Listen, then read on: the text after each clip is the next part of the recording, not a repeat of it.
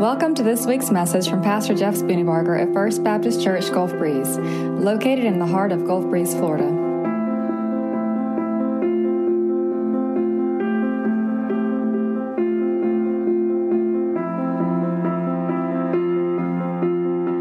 I was sitting on my couch on Friday studying for today's message, and I was sitting there and I had the window open and I was looking out, I was looking south, and it was sunny and beautiful, and I was thinking to myself, I'm glad I'm on the couch in the air conditioner. No, I'm just kidding. I was actually just enjoying the view, but as I was studying, I started to hear this rumble, and I thought to myself, that's a little weird because it's Friday. Normally the Blues aren't practicing on Friday. They're normally on Tuesday, Wednesday, and Thursday, and so it's actually not the right time anyways. What's going on? Oh, maybe I'm just hearing stuff. And I kept reading, and then I heard some more rumbling, and then more and more. And it dawned on me that I was hearing thunder. But I was confused because as I looked out the window, it was perfectly sunny and beautiful. And yet, I was hearing what I wasn't seeing. So I decided to pull up my app of the radar. And when I did so, I looked, and this giant storm was to the north. See, I was looking out the house to the south, but the storm was coming from the north, but I knew it was coming because I heard the rumble of the thunder and the lightning. And it reminded me in that moment that that is what Matthew chapter 24 is all about. So open your Bibles, if you will, to Matthew chapter 24. What I want to say to you today is that every generation since Jesus believed that they were on the edge of the second coming of Christ. Without a doubt, every single generation looked at the signs of the times and they said, surely we must be the generation that sees the return of Christ Jesus. In fact, the disciples themselves felt like they were going to see Jesus return in their own lifetime. And that's not an uncommon thing because when we look at the signs, we say, wow, this is bad. But what has happened is the signs of his return are getting more deliberate, more intensified, and more common. And so I would say to you that we're as ready now for his return as any generation has ever been ready. And I think that what we're seeing actually is more than any generation has ever seen, because never before could the fulfillment of prophecy be fulfilled like it can now. Namely, the gospel will be preached to all nations. Because of technology, that is possible right now. You cannot go anywhere in the world where there is not someone with a cell phone. You go into the Amazon jungle, they may not have refrigerators, they may not have working lights, but they're going to have a satellite and a cell phone. I'm just telling you, it's amazing how far technology has traveled. And you go, wait a minute, no refrigerator, no lights, how can they have a... Just, you know what I mean, right? All right, so Matthew chapter 24. What I'm going to show you is a passage of Scripture that has been preached throughout the centuries to remind believers of the state of their heart, or how their hearts should be conditioned and what state the heart must be in at all times. And the punchline is this. The bottom line is that our hearts and our lives should be ready as if Jesus were returning today. We must live like he's not returning for the next 20 years, but we must live like he's returning today. Does that make sense? We're supposed to be always ready, but understanding that it could be longer than we anticipate. It's kind of a weird dualistic way of living, but that's the point of the passage. So here's what is going on here. Chapter 24, Matthew, verse 1. As Jesus left and was going out of the temple complex, his disciples came and called his attention to the temple buildings. And he replied to them, "Do you see all these things? I assure you, not a stone will be left here on another that will not be thrown down." So Jesus makes the statement that the temple is going to be destroyed. Now in Jerusalem, the temple was the representation of the presence of God. The temple was the holiest place. It was the place where the high priest would go in. It was the place where God was seen to dwell. Now obviously God doesn't live in temples, but for the Jews, for the people who were hearing this, they would have known this as the holiest of holy places on this side of heaven. And Jesus said, a catastrophic event was going to happen. The temple was going to be torn down. and there will be no stone remain on top of each other. Now, hearing that to them would have been similar to us as Americans hearing our world government is going to totally collapse. It'll be complete anarchy. Washington, D.C. will be obliterated from the face of the earth. Now, we can't imagine that. We can't even comprehend that, but it would be a similar kind of understanding plus some. See, for us, our faith is not in government. That's how we're run on a human level, on an earthly level, but we have a faith in God. But to say that the temple would be destroyed would be to mess with the political and the spiritual part of the Jews. So for them, it would be the absolute worst possible thing, and it was confusing to hear that. I say that, and I make such a big deal out of it, because when we talk about Jesus returning, it sounds implausible to people. Well, when we hear that there is great tribulation and judgment coming, it seems far-fetched because we have lived for so long without that we think to ourselves, wait a minute, that can't really happen.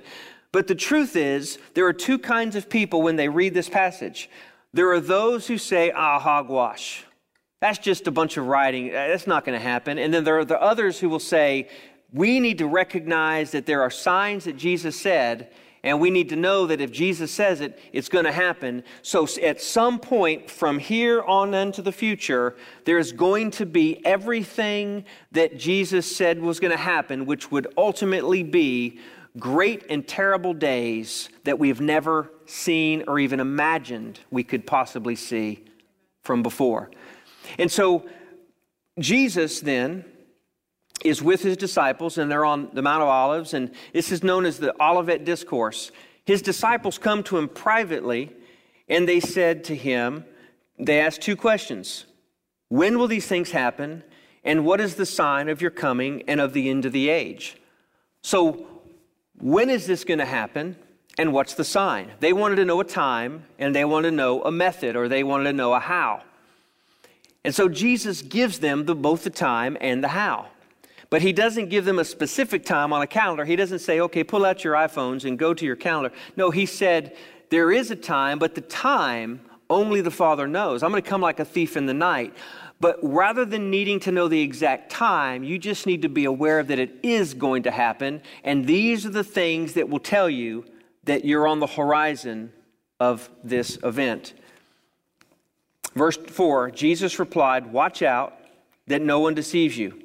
For many will come in my name saying, I am the Messiah, and they will deceive many. You are going to hear of wars and rumors of wars, so that you are not alarmed because these must also take place, but the end is not yet. For nation will rise up against nation and kingdom against kingdom. There will be famines and earthquakes in various places. All these events are the beginning of birth pains. So let's start right there. All these events are the beginning of birth pains. I remember when we had our first child, Sarah. Shannon had a bag packed for, it must have been a month. I mean, she had CDs in there. Remember CDs? Like, quiet, soft music. I at one point thought about switching out her CD with something like rap or country or something, but I figured that wouldn't be a good idea. She had, towels and soaps and lotions. I mean, everything that a new mom is going to think of. And I'm glad she did that, because when it was time to go, I was like, okay, what do we do? What do we do? But she had her bags packed, and she was waiting probably at least a month with this thing in the bedroom ready to go. But it wasn't until she started having the contractions that she knew that time was getting close. Now, there's this thing for pregnant moms that you know about. It's called the Braxton Hicks contractions. Did I get that word right? Those are fakies, right? This is what it is going to be like, kinda, but it's not the real thing yet. But I'm giving you a warning that it's going to get here and then some. Well, I remember that particular night, I was sound asleep, and she woke me up, like midnight or something. I'm sure she knows the exact timing. She woke me up, and she's like, it's time. I'm pretty sure it was like, it's time. I'm pretty sure it was more like that, because she probably knew that it would be an 18-hour delivery. And this, of course, was my first child, which does explain a lot. No, I'm just saying it was the first child, right? And the first child is always the hardest. It's always the most laborious to happen. Get that? Laborious. So we go to the doctor, and the doctor's just kind of like casually coming in. Hey, how you doing? You know, we're thinking it's now. And he's like, oh, you got a long way to go. Some 18 hours later, the baby finally arrives. But here's the thing about birth pains. They start with a certain intensity and degree of frequency, and then they get closer together, and then they get more difficult. And if you've had a baby, you know that by the time you're ready to have the baby, you are ready to have the baby, right? You're like, I don't care what you got to do, get this thing out of there. Am I right? It's one of those moments where the pressure is so intense and the body is in so much turmoil that you just want it to happen. You're ready. That's exactly what we're seeing and what we will see in the world when it comes to the second coming of Jesus. See, we're looking at a world that right now is way crazy. We're looking at a world that is going nuts, not just on a natural level, but on a people level. And it frustrates a lot of people to think that this is the case, and we just want to all get along, and we just want peace, and we just want harmony, and we just want all these natural disasters to stop, and we want all of these famines and pestilences to stop. But here's the thing. We're not going to stop these things. I'm not being fatalistic. I'm just saying that Jesus said, oh, you think it's bad now? You just wait. And the reason that it's going to get worse is not because God is a mean or an unkind God. The reason it is going to get worse is because the heart of man is fully coming out. God is withdrawing His Spirit. He is withholding His presence in our world to let evil fully take its course in a way that we recognize, I need God, or I will do it all on my own. And ultimately what I see in this passage and what I see all throughout Scripture is there's a constant battle between who we will trust in. Will we trust in the name of the Lord our God, or will we trust in our own name? I hear it all the time. Science, science, science, science, science. Science is going to save us. Well, how's that worked out for us so far? Because here's the deal. We might be able to fix one thing with science, but we're not going to fix everything with science. Listen, I'm not against science. I love to look at science. I really do. I love to see the technical parts of it. But the idea that I can just trust in science and science will fix everything is a man-centered argument that has failed over and over and over. Because what we thought was good science yesterday will be bunk science tomorrow in a lot of different areas. It used to be that the world was flat, right? I mean, we could name 100 different things times 100, and we could see that science is constantly changing. And that's actually not probably the way to say it. But my point is, we think as man that we're going to fix all these problems and find world peace and end world hunger and all these things. And as the people of God, we need to recognize that something bigger is going on here. Amen? This is a cataclysmic event that is going to happen, and the birth pains is what we're seeing as the arrow that is pointing to this cataclysmic event of the second coming, if I can say it that way. So here's the scripture. Many will come in my name saying, I am the Messiah, and they will deceive many. The first thing we need to recognize is that the people of God, have got to develop some discernment. Can I get a witness? We need to stop believing everything we hear because we're told by somebody who looks smart. We need to recognize that there's something bigger going on in the world. Now see, right now, most everybody in their mind just went to a topic.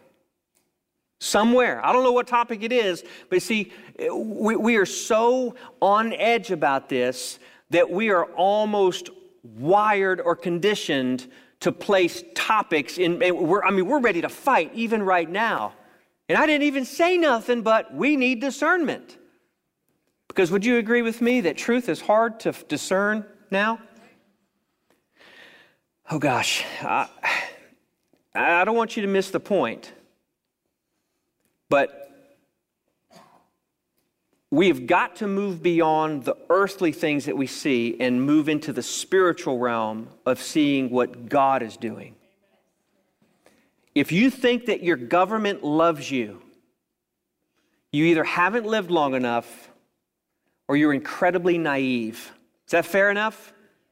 If you think that greed does not run our country, then you don't have your eyes open. Because it's run every country from the foundation of the world. You can go to the Babylonians, you can go to the Romans, you can go to the Persians, you can go to the Syrians. Every single time you go and you look. Now, I'm not to say that there hasn't been some good things going on. I'm just saying, overall, the heart of mankind is wicked and selfish. And if that heart is not fully submitted to the lordship of Christ Jesus, it is going to go to the natural place of the heart, which is greed and selfishness and sinfulness. That's where it goes. Now, see, I'm going to get myself in trouble. Are there some great things? Yes, there are. But I'm not trusting in my government to save us. I could point to 10 different things right now in which they've miserably failed. However, I'm not against my government. I pray for them, and I pray that God would give them wisdom. But I'm not going to trust that they're just going to do the right thing. Because governments don't typically just do the right thing. Because there's humans as part of government. So we need discernment to know who and what to believe. Listen, we can pick on governments, but we can also pick on churches. You know, there are churches right now who are spewing right in this moment a false gospel. They're saying that Jesus' most greatest desire for you is for you to be happy and wealthy and completely perfect in everything in your life. That is a false gospel. You want me to prove it to you? Go to Afghanistan right now and you ask those believers if that's the gospel. Because they ain't rich. They ain't happy in terms of how we know happy is, but there is joy. But they're giving their lives as we speak.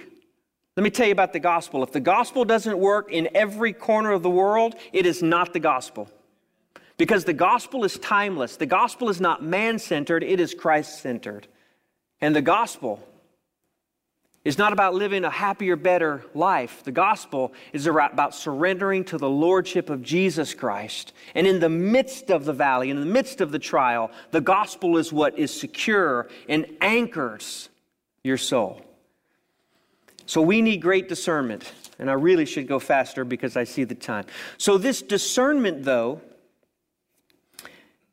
is what seems to be hard to find, but we get discernment by asking God for discernment.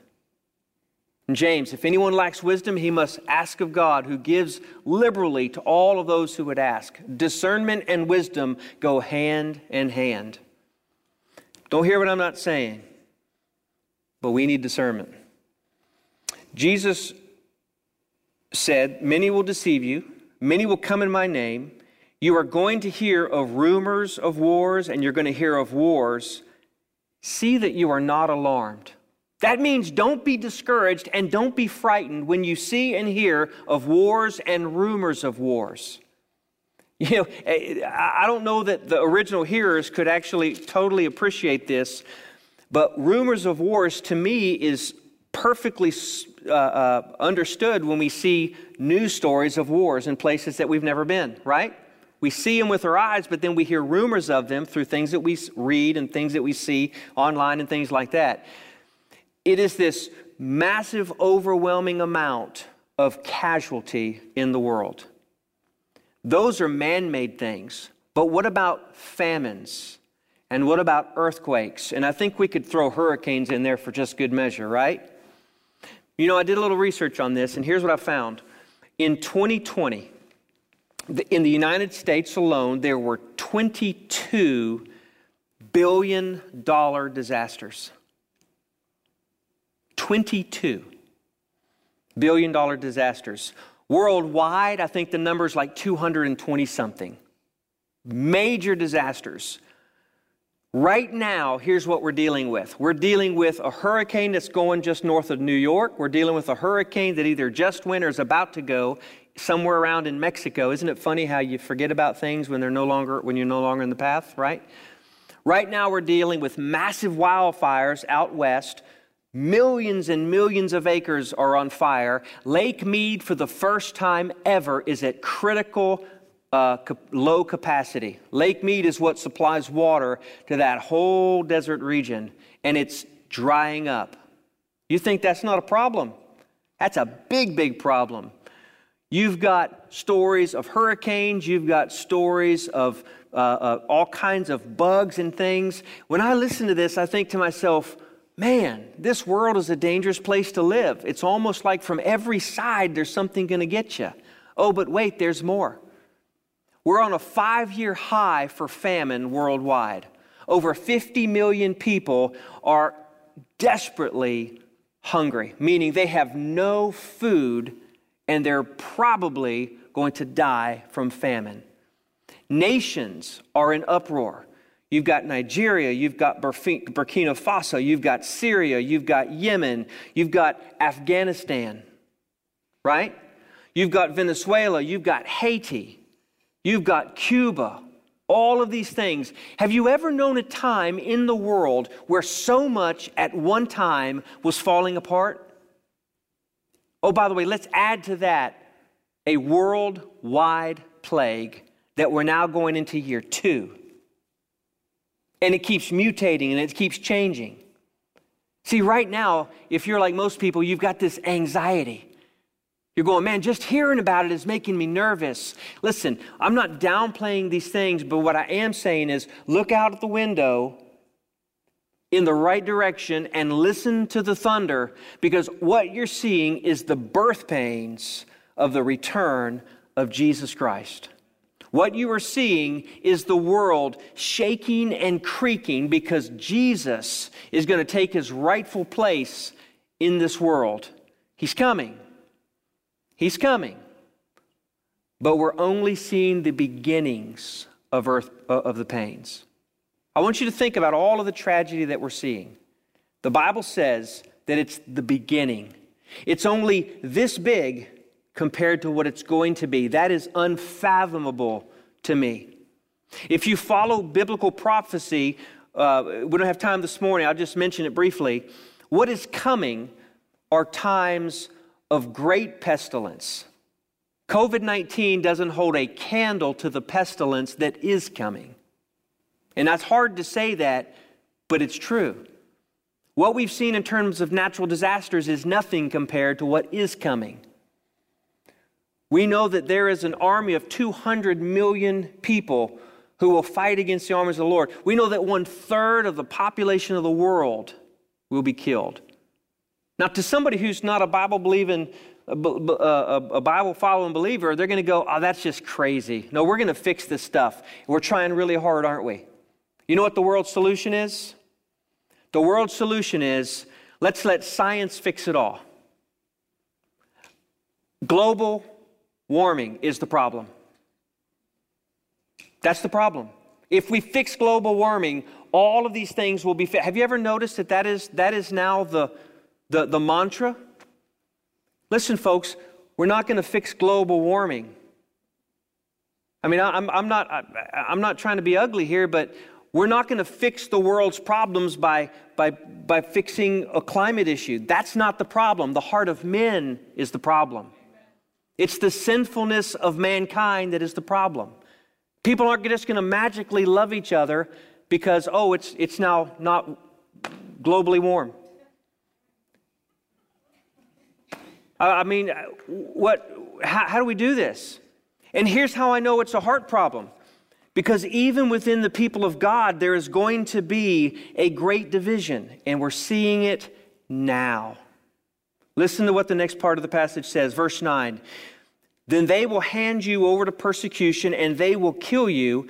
You will be hated by all nations because of my name. Then they will then many will take offense, betray one another, and hate one another. That's a big deal. So believers will be handed over to be persecuted. We're seeing that even now. I haven't seen this firsthand. I don't have somebody there giving me this text, but I've seen reports that last week when this stuff all broke loose, many of the Afghanistan believers said, we fully expect that within the next 2 weeks we will see Jesus face to face. And yet, their courage and their faith unwavering. We could escape, but we choose to remain for the sake of the gospel. I've also heard reports of believers running to the mountains to hide. And the scripture actually talks about running to the mountains, doesn't it? Here's the thing. Persecution for us is over there. It's been happening since Jesus was on the earth. But we're seeing it more and more as in our generation, as much if not more than ever before. I mentioned Burkina Faso. There's massive persecution for believers there. All over Nigeria, there's massive persecution for believers. Syria, Turkey, all of these things. Afghanistan. But the problem, or not the problem, the next thing that's going to happen, though, because of the persecution, or in the midst of the persecution, is the church will be divided in a way that will separate those who are believers and who are not, or those who are fully committed to the gospel and those who are just here because it made their life better. Listen to what the scripture says. It says that many, verse 10, will take offense, betray one another, and hate one another. Now, it's hard to translate this phrase, take offense, but one of the things that it could mean is that many will be offended. Many will get their feelings hurt. Many will have a wedge driven in between them. Many will fall into bitterness. They will fall away, and they will even betray one another and turn each other in. I have to tell you that I've never seen this many offended people in all of my life. Talked a little bit about last week. Have you noticed how offended we are? And have you noticed that the people of God are right in the middle of it as well? We get offended about everything, it seems. As a preacher, I have to guard my words the entire message because I know that people will not always take what I'm saying at face value. They'll insert their own rose-colored glasses of what they want to hear or what they think that's being said, and they'll make up their own narrative and storyline when I never even intended to go to that place in the first place. That make sense? And think about it. The devil's pretty smart. He's going to divide us on the inside with things on the outside that really should stay on the outside and not bring them on the inside. I can tell you two things that are dividing the church now. Let me tell you. You can tell me, what can't you? What are they? Vaccines and masks. Right? How many of y'all guessed that? Here's the deal. That is a divisive issue in our country. That's a divisive issue in the world. Very divisive. There are churches who haven't split number-wise, but they've split in their hearts over these very issues. And it's not like there's a, can we all just get along? And it's not like a, hey, I don't think you're right, I think I'm right and you're wrong. It's a, you don't love me, or you're just a sheep. Have you noticed that? Even our language has become very clear about how walled up we are. Folks, I want to tell you something. The body is a temple of the Holy Spirit. This is where I fall on this. Jesus commands me to take care of my temple, not yours. Your temple is your responsibility. You better do what God tells you to do with your temple. Because I can't. But I better do what God tells me to do with my temple. I better be wise. I better be kind. I better be loving. But I better make sure that I'm doing as I believe God is leading me to do. And the funny thing about that is this: I can't judge you about your temple, and you shouldn't judge me about my temple. Amen? But how does that work in the midst of a pandemic? How do we do this? Because we feel strongly about things, don't we? How do we do this if we feel so strongly about it? We do it by choosing to love the other person and to respect them and trust that they hear from the same Holy Spirit that we do. Is that fair enough? I mean, if you think about it, this is not a new issue. I mean, it's a new issue, but it's not a new struggle. Do you know that back in the early days of the church, St. Augustine was wrestling with whether or not believers should serve in the army and fight? Should a believer be a part of an army? I mean, it's not a new kind of struggle. Polar opposite beliefs. But what's happening is this. I don't want to jump, because I don't want you to miss the point. What's happening is we're building walls, and we're allowing those walls to mean that we betray one another and even move towards hatred towards one another. And when that happens, the devil wins every time. Every time. So here is what, oh, by the way, when we begin to move towards hate for one another, we also see that the love of many will grow cold. Interesting thing here. That word love in the Greek is the agape kind of love. It's an agape love. That is a God-given love. That is a deeper love than just phileo, brotherly love, or eros love, is attractional love. It is a love that is undeniably rooted in God the Father. Your love for each other that comes from the Father could grow cold if you allow for bitterness and brokenness and offense where it doesn't need to be. Be careful, because the enemy is a roaring lion, prowling around, seeking whom he may devour, and you are in his sights.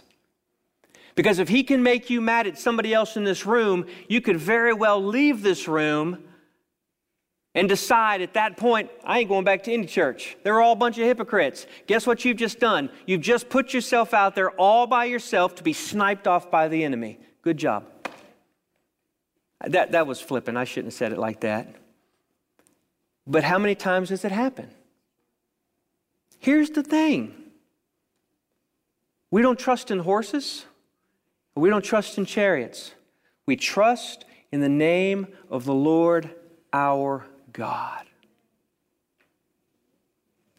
We give each other some space, and we respect each other, and we do as we're called to do, but we don't let that break our love and our fellowship. Because a cord of two, a strand of three is not easily broken. But one person alone doesn't have a chance. Does that make sense? So, in the last days, that's what we're going to see, and I believe that's what we're seeing. Now, you notice that I didn't tell you whether to wear a mask or not, right?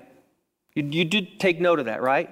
And you did notice that I did not tell you to get the jab or not, right? You'll also notice that I've never stood up here and told you what to do. But I have, and I will continue to say, it's your temple, and it's your responsibility to listen to God, figure out what's best for you, and do it. Amen? Is that fair? All right, so, and you can encourage each other too, by the way. I'm not saying you should never talk about it. In fact, we should be talking. Can I just say, when you shut down the argument because you're right and everybody else is wrong, you have just violated the most gruesome communication error you could possibly get. I'm not mad at you. I'm mad at the whole situation. Think about it, guys. You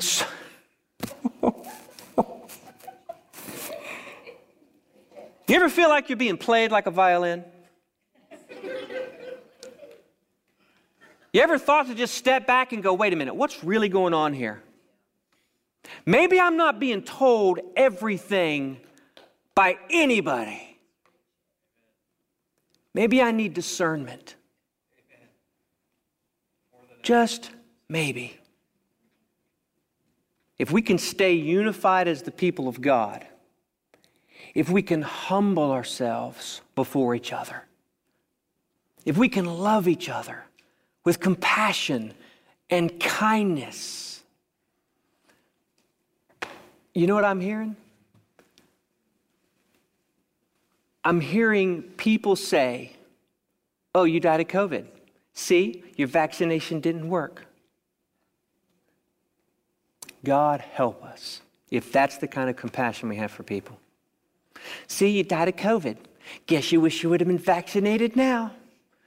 God help us if in the midst of the most difficult days of our lives, that is our heart's response. It should never be. But we're in the last days. That's what the Bible said is going to happen. So do not be afraid, because the one who endures to the end will be delivered. And then the scripture says the good news of the kingdom will be proclaimed in all of the world as a testimony to all nations. And then the end will come. And God's people said, my hope is built on nothing less than Jesus' blood and righteousness.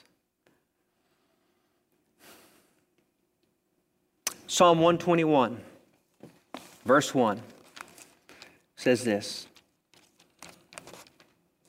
Give me just a second to find it here. I was talking with a friend of mine, and he was telling me that he said, Jeff, man, it takes a long time for you to find those passages. I'm like, yeah, dude, I got 47-year-old eyes. Of course He's like, yep, welcome to the club, right? Psalm 121, verse 1.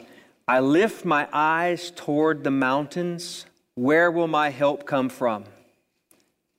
My help comes from the Lord, the maker of heaven and earth. He will not allow your foot to slip. Your protector will not sleep or slumber. Indeed, the protector of Israel does not slumber or sleep. The Lord protects you. The Lord is a shelter right by your side. The sun will not strike you by day or the moon by night. The Lord will protect you from all harm. He will protect your life. The Lord will protect your coming and your going, both now and forever. Amen. That is who we trust in. And you might say to me, well, wait a minute. How does that work if people are dying in Afghanistan and my friends who are believers have died of COVID? Here's how that works. Jesus never promised you would not suffer. He never promised that your life would be painless. He never promised that you wouldn't be persecuted. In fact, it was the absolute opposite. He said, the world will hate you because of me. He said, you will have trials and troubles and tribulations, and you will have times when you will want to fear, but do not fear, because I have overcome the world. But here's the deal. To be absent with the body is to be present with the Lord. So even in the midst of suffering that ends our life, it's really the beginning of eternal life that God has promised to those who know Him. I want to invite you today to trust in Jesus.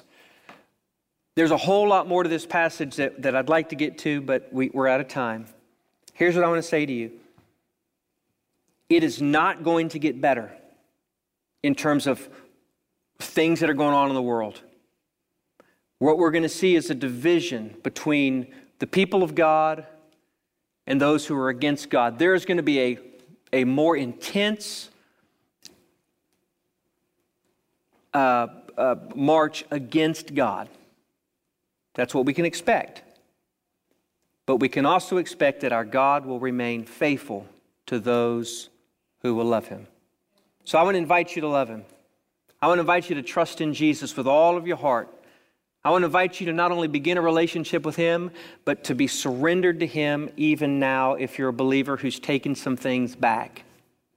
Give Him your time and give Him your talents and give Him your money and give Him your home and give Him your family and give Him your job. Give Him your heart. Let Him have everything. as a living sacrifice, holy and acceptable to God. This is your reasonable act of service. Will you close your eyes and bow your head with me for just a moment? If you're in this place today and you've never trusted Jesus, or if you're watching by TV or if you're watching online, I want to invite you to trust in Jesus now. He loves you more than you could ever possibly know. And all of these things that we're talking about, the very worst of the worst, the believer is spared from it.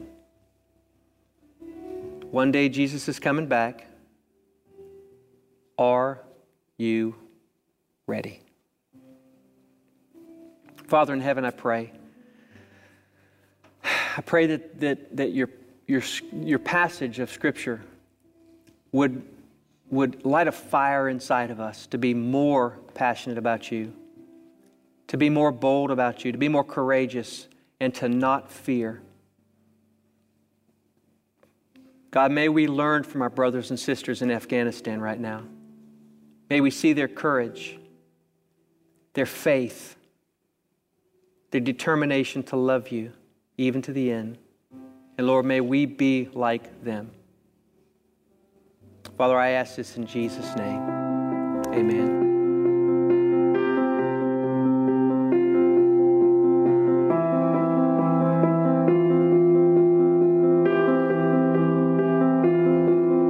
Thank you for listening. You can find out more about First Baptist Church Gulf